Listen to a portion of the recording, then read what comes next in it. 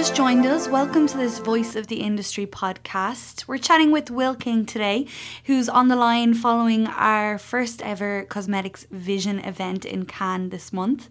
So your main presentation was basically about what men really want when it comes to grooming products and how to give it to them. And I noticed that one main point that you made was that there's no middle ground anymore. Can you explain that a bit? Yeah, I mean, in the context of cosmetics, what you're having is expensive luxury cosmetics, by which I mean the growth of, the primary directional skincare brands, from women's perspective, the Clarins, the Cliniques, the Estee Lauders, the high-end brands.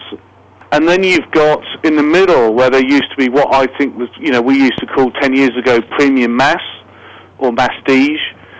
Yeah, not so many brands in there now compared to the price points. And then down below, you've then got, value cosmetics, value products. And where you can buy much more, affordably than you could have done, whether it's on a deal from a retailer or whether it's because the brand itself is much more, inexpensive.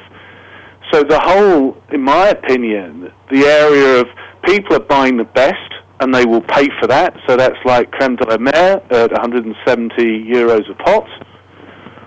Or they will buy the cheapest, which might be a simple Nivea cold cream.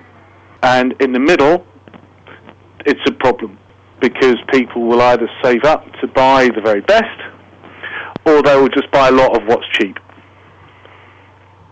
And I think, in our sector, in men's grooming, you've got L'Oreal Men Expert, which is selling skincare products for men at a mass fixture between £9 to £14. And then you've got Nivea, which is selling skincare products for men at the aftershave balm at £2 to £3. And there is not a lot in the middle.